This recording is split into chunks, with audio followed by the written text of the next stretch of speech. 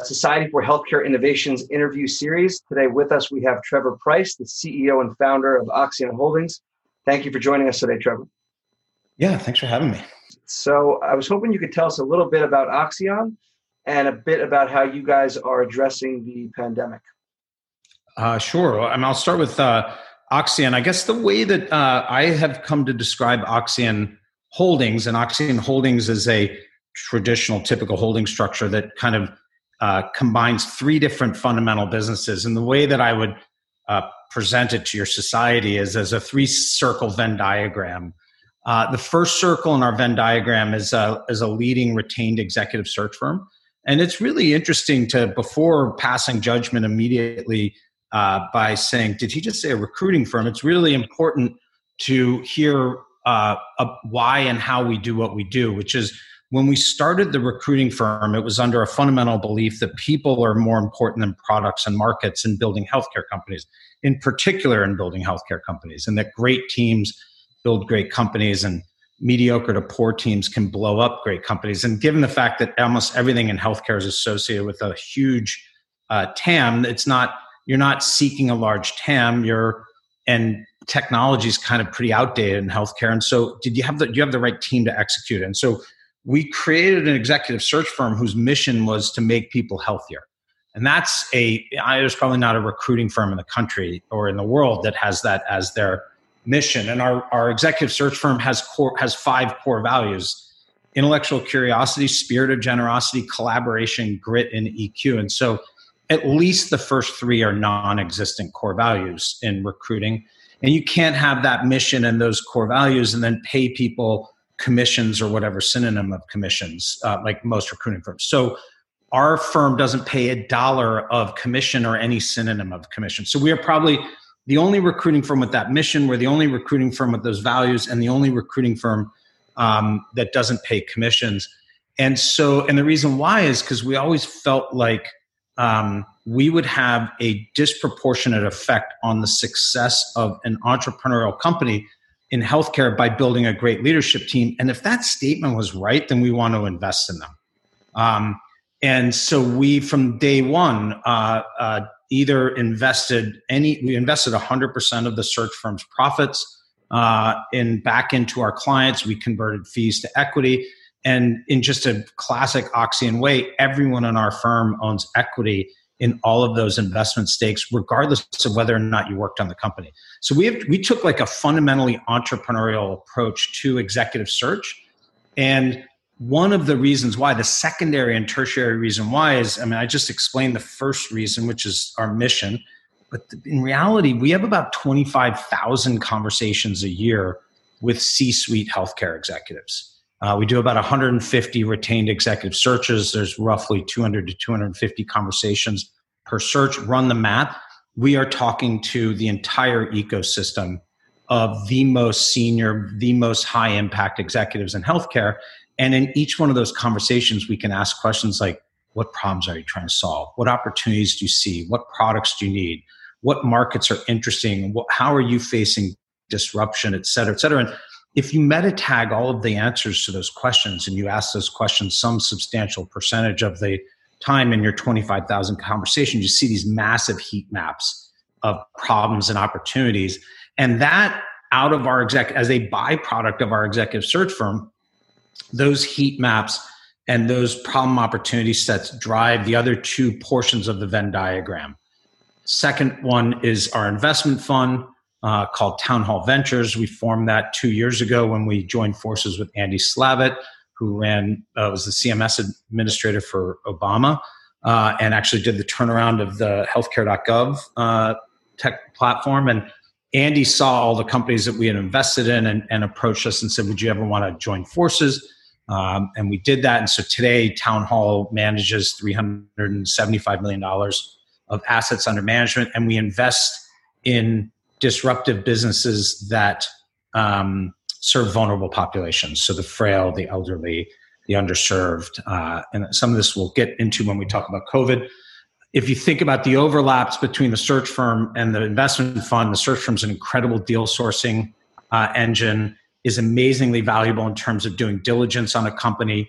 Obviously, once we invest in the company, the executive search firm is the absolute engine for business development and revenue growth and partnerships and building the teams, et cetera. The Town Hall Ventures limited partners are really interesting. They're large health systems. They're large health plans. They're a roster of close to 50 of the kind of leading healthcare executives and investors that have put their money into the fund. And so that's a very symbiotic relationship. The third circle of the Venn diagram is something we call a venture studio. So we basically take about 20% of our pre-tax profit out of the search firm and we run a venture studio. So if you guys at Wharton were coming in and looking to buy our search firm, you'd say this thing's really poorly run because all of our margins are 20% less than any other recruiting firm, except we're taking $2 million of pre-tax profit, which we would be taxed effectively 50%. And instead, we're running a venture studio where we create on average 2 companies a year that we own 100% of the equity in. Right, so we're diverting a taxable income into a capital gain, and we own 100% of the equity because we're creating the company. Similarly, now think about that 3-circle Venn diagram. The search firm is an engine for ideas and validation and go-to-market and product insight, and all of the executives that the search firm knows feeds the venture studio. The venture studio creates these business plans, at which point when we get the business plan to a point where it's validated, the search firm can build out its leadership team, can connect it to its clients, the investment fund gets to invest in it. We obviously need conflict of interest and all that. But when you put the 3 circles of the Venn diagram together, the middle of that 3-circle Venn diagram are ideas that have been sourced, vetted, validated amongst the executive search firm, the venture studio, or the fund, and all 3 participate. And that's really what Oxion Holdings is all about. That's amazing. Thank you for spelling that out.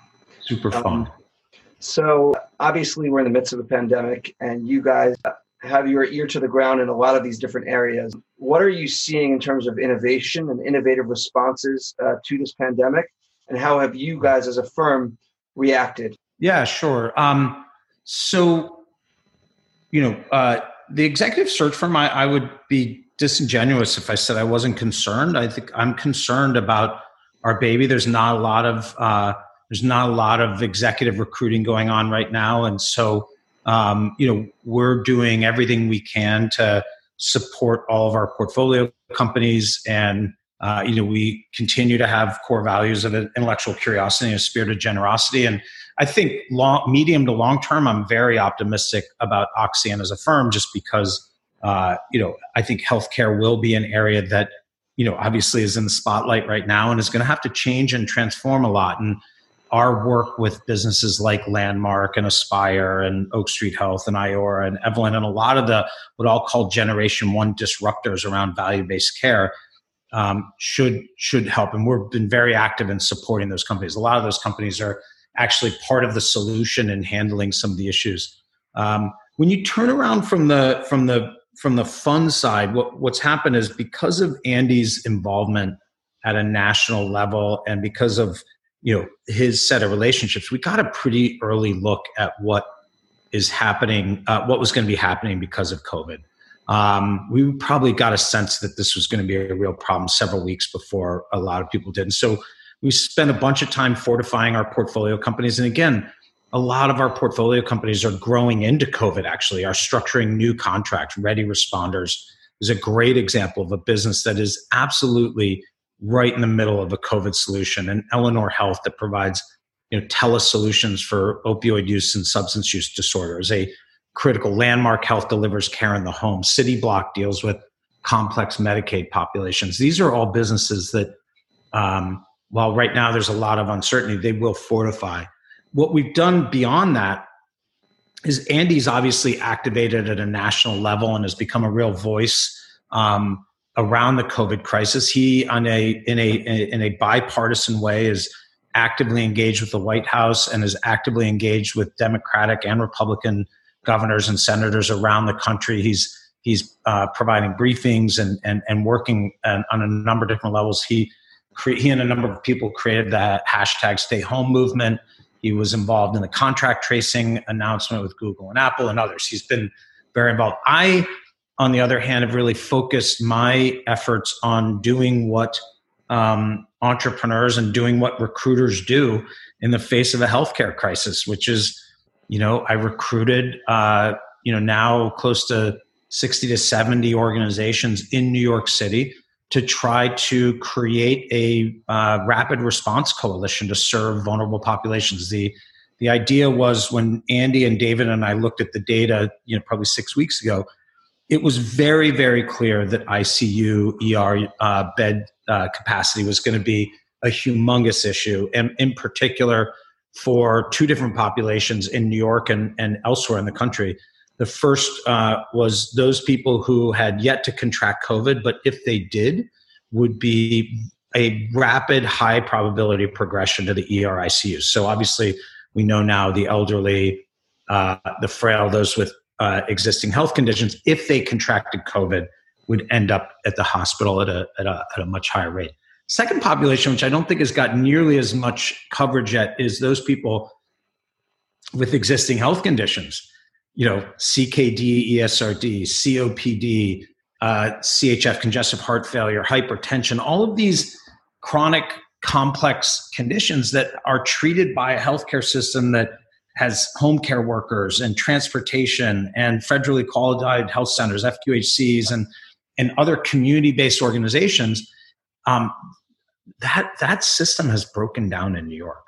Those people are not coming to work. The doors are closed on a lot. I mean, it's horrifying, but the doors are closed or closing on many of the community-based organizations in New York.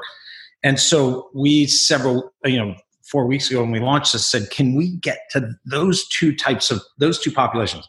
The ones who have not contracted it, but when they do, we'll go to the emergency room. The ones who will never contract it, and we'll get there. And so we built basically the demand side of the engine by engaging all the safety net hospitals and health plans. We got Amazon Web Services to contribute a bunch of technology to do scaled digital engagement. So we have today, between 10 and 20,000 SMS text messages going out to very high-risk New Yorkers, engaging on whether they need food or medication or housing support, or they need to talk to a doctor or a specialist. And then we built these dynamic networks of providers. So we have organizations that are delivering food and delivering medication and delivering telemental health and delivering telecardiology or whatever it is, all pro bono, have not spent $1 building it, which is just will be a source of pride for all of us. We have stand-up calls amongst this coalition. And then last point is we built it as a playbook. So we said, look, New York's going through this before almost anyone other than Seattle in the United States. Let's build a playbook. And so we have created a playbook which can be used in other cities around the country that are ahead of facing a surge. That playbook is free. You can get it on our website, which is www.nyccovid19.org, or you could go to the United States of Care, which is a nonprofit that Andy started and that I'm involved in, and we've posted the playbook there. So I love working in healthcare every day. I would never do anything different, but I really particularly loved working in healthcare over the last 4 to 5 to 6 weeks as the COVID crisis has emerged, because the system needs all of us, and the system needs people to think differently. And these populations, these vulnerable populations that have been left behind and are disproportionately affected today. By the way, when the crisis goes away, for all of us who live pretty good lives, the crisis will remain for all of them. They will still be worsen and worsen in a lot of ways, and absolutely worsen. I think the Medicaid population enrollment's going to explode. Many of the community-based healthcare providers are going to go out of business.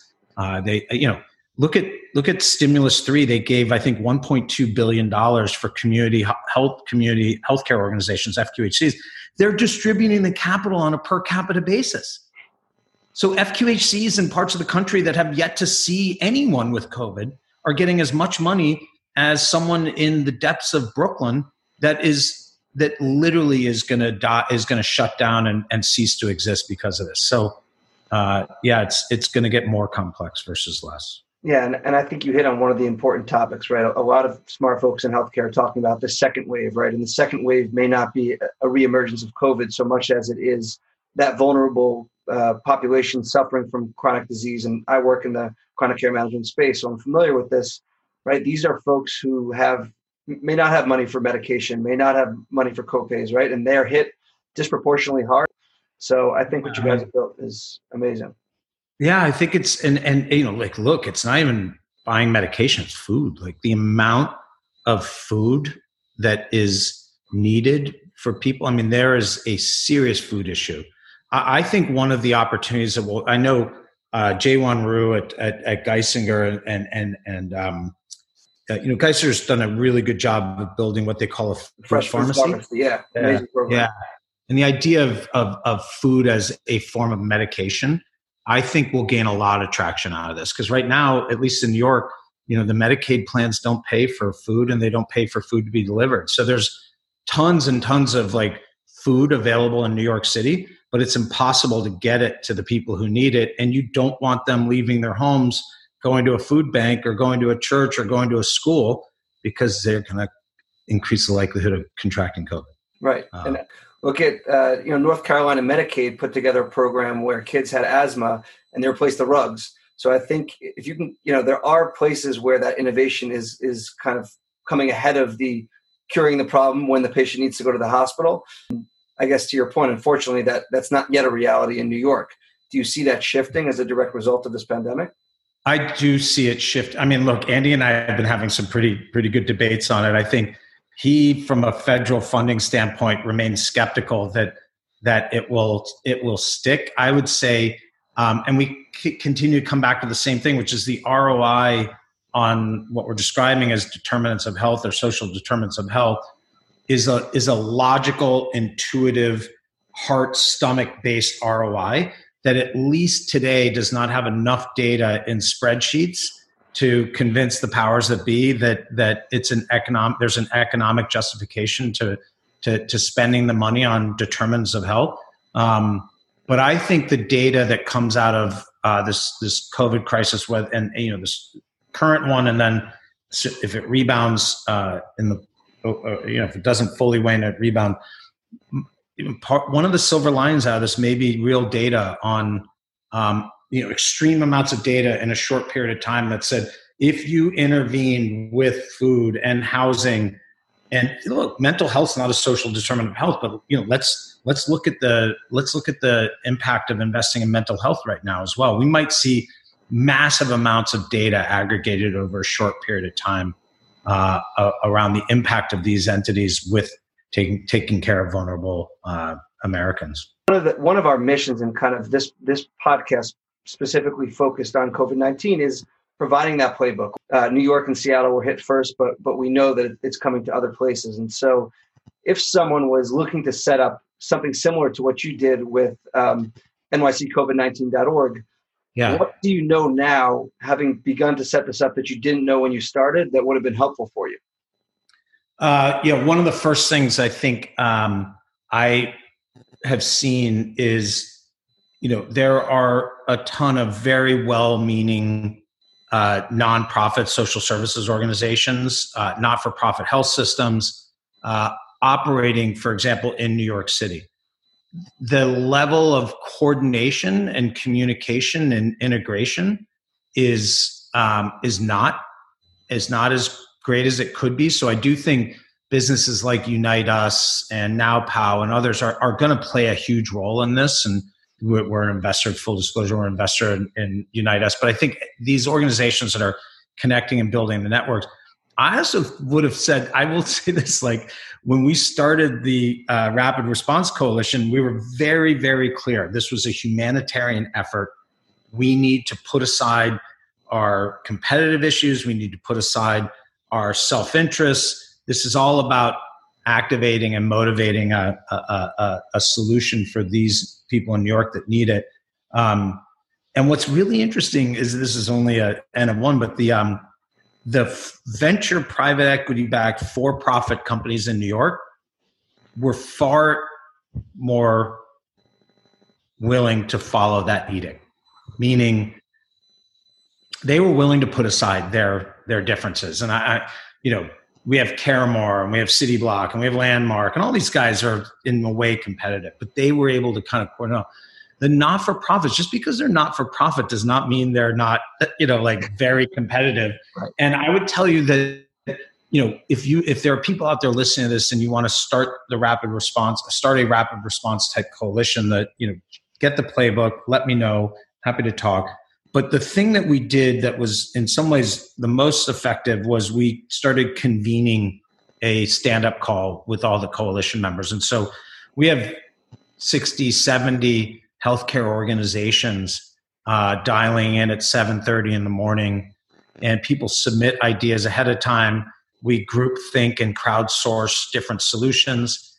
The sense of community and that call has catalyzed this sense of like, we're all here helping each other and we're all trying to provide each other solutions. And there's some dark things that we've had to deal with, right? There's a issue in New York right now where there's no refrigerated transportation and no morgue space. So there's dead bodies to the tune of 100 to 200 a day that are collecting in apartments in New York that can't be moved. And so this coalition is trying to figure that out. Or one of the big hospital systems, everyone's talking about ventilators, but what they really need is they need respiratory therapists and they need pressured gas engineers and plumbers, because I'm not going to name the name, but one of the hospital systems in New York has to go from between 2,500 and 3,000 hospital beds with 300 ICU beds to 4,500 hospital beds, and all of them have to be ventilated. All of them need pressurized gas to them. So everyone in the system is helping out. Like, one hospital needs respiratory therapists. Another group says, this is where we got ours, you should use them, right? And so that sense of, I've used the Winston Churchill "never waste a great crisis" quote many times over the last month. But that sense of common, we're in this together, has been an absolutely high impact element of what we've done in New York. And it's relatively easy. It does help to have a recruiter, right? This is a classic recruiting skill set. But it does, if you have a convener or you have a couple of connectors, and people are doing this in Chicago and DC, and the people who've come to do it in Chicago are those type of people. They're connectors or conveners. They catalyze things. And that has been really, really powerful here in New York. Amazing. Well, Trevor, this sounds like an amazing effort. So thank you for what you've put together. Yeah. I know we're wrapping up on time. So if you have a final message you'd like to leave folks with, perhaps we could tie in that background. But anything you have to share with folks? The dude abides. What I've been saying to everyone who's not in New York is, this is a little bit like when you get on a flight and they teach, they prepare you for using the oxygen masks, and they say, secure your own oxygen mask before taking care of the person next to you. I do think there's an element of this. I do recommend that it's important for everyone to get their families in a safe place and to be safe themselves. And then I will tell you that the people, we now know this, we didn't know this in New York, the people who are way more affected by this are those people of color, those people of ethnic diversity, those people of different, lower socioeconomic backgrounds. The sad thing is those are the people who are generally kind of left behind and forgotten by our healthcare system. And so, now is a time to rally. And then I think we all have to think about what this crisis can teach us about providing a better public healthcare system for a lot of these people once COVID has waned. So those would be my quick thoughts, and mainly stay safe. Amazing. Well, thank you for sharing. For those watching, Trevor has his own podcast called A Healthy Dose, which is amazing. I'm an avid listener, so check that out if you'd like. Again, this is the Society for Healthcare Innovation, and thank you again for joining us today, Trevor. Thank you. Thanks a lot.